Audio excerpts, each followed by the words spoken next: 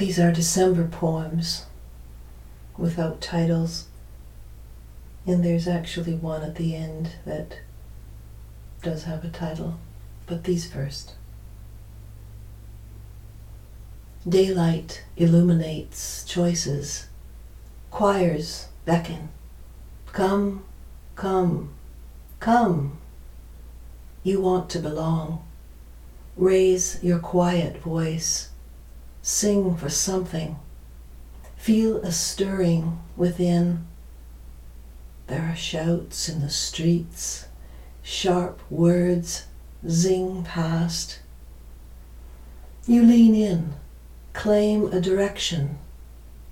Compassion, you whisper. I believe in love.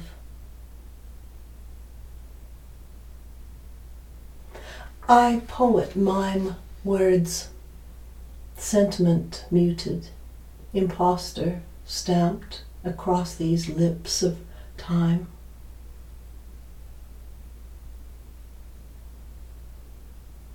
I must take my leave a while, she said from behind her thin veil. I feel fragile. I feel small. There's only so much beauty my mind can embrace, and this poetic landscape so shallows my breath. To pretend is to pause, yet few come to understand, dreaming on demand as neither escape nor transfer from responsibility in life. To believe there exists some discoverable secret, a mysterious path through which we might evade ourselves, is not enlightenment. It is delusion.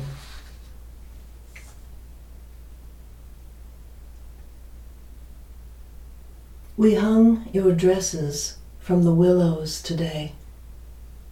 They sway silent with the wind. They look like they are dancing. I look out my window, watch as passers hurry away. Maybe they can hear our cry. Maybe they'll carry it inside. Maybe they'll feel what we say, want to find a better day.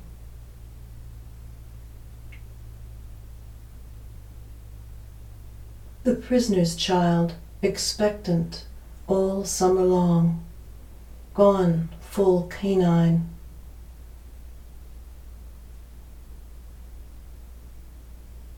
Back row seats rule.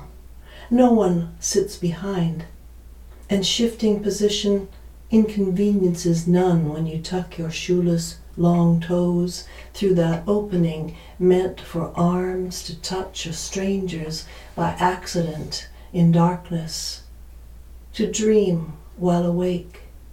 Freedom alights upon your shoulders. Back there, on a morning whose name I can no longer recall, I stumbled, fell out of breath. I lay supine, and time laughed from afar. Nightfall gifted me a blanket, shelter from the cold. Stars held me from shattering until new morning took my hand to go.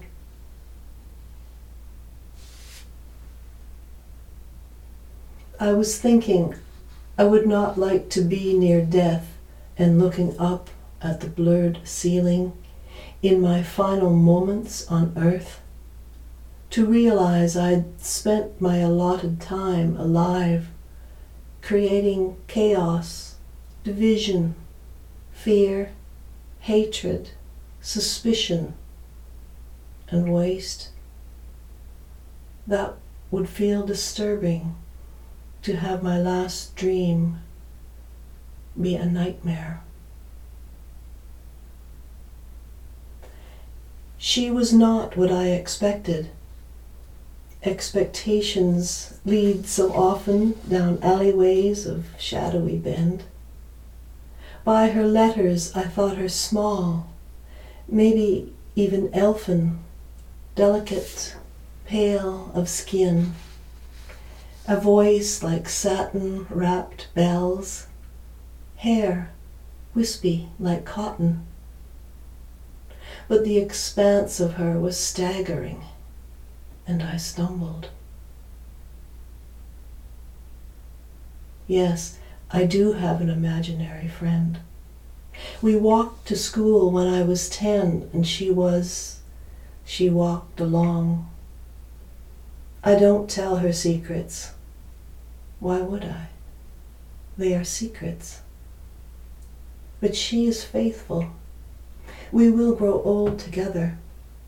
We are. She likes triangles. We are at the center of everything.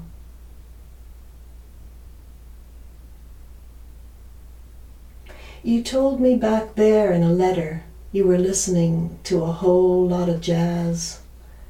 Maybe it was the same time you said you had to go out again, pawn your old Gretsch. I should have maybe listened more. Mose Allison and you now both gone dead, but I still got your music rolling round in my head. We were running fast, hair in sway, my long gone dead dog and I. I caught her collar. Stop, stop, I laughing cried. She glanced back just once, twinkle sad bright brown eyes, collar loosed from her golden neck, and she flew light speed to the sky. I have tried, but never swift enough to measure love pouring down from a falling star.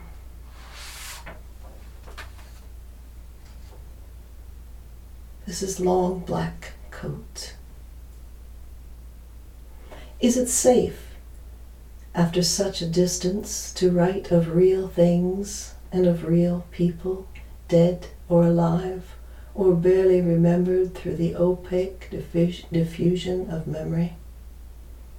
I dreamed yesterday while walking the yellow dog through that place I pretend is a forest.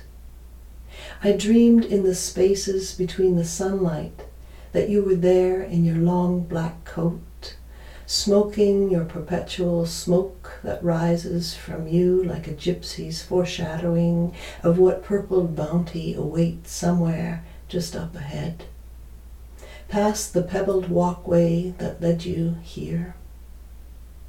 Standing like a beacon at the end of the runway, your cowboy hat tilted to keep your wildness apart, at ease. You meant it then, I have no doubt, but it's only within the moment we stand, fixated as believers before a heavenly mirage that keeps these things having meaning. For just that moment, everything is deep, penultimate truth. Then it is gone, quick faded like a home slideshow adorned with effects from a new program newly installed.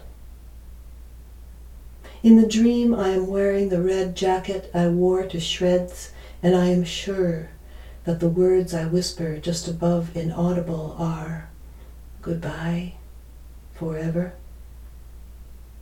There are ravens high in the poplars, their sheen reflecting light, and their shrill cacophony startles me back to the factory sound.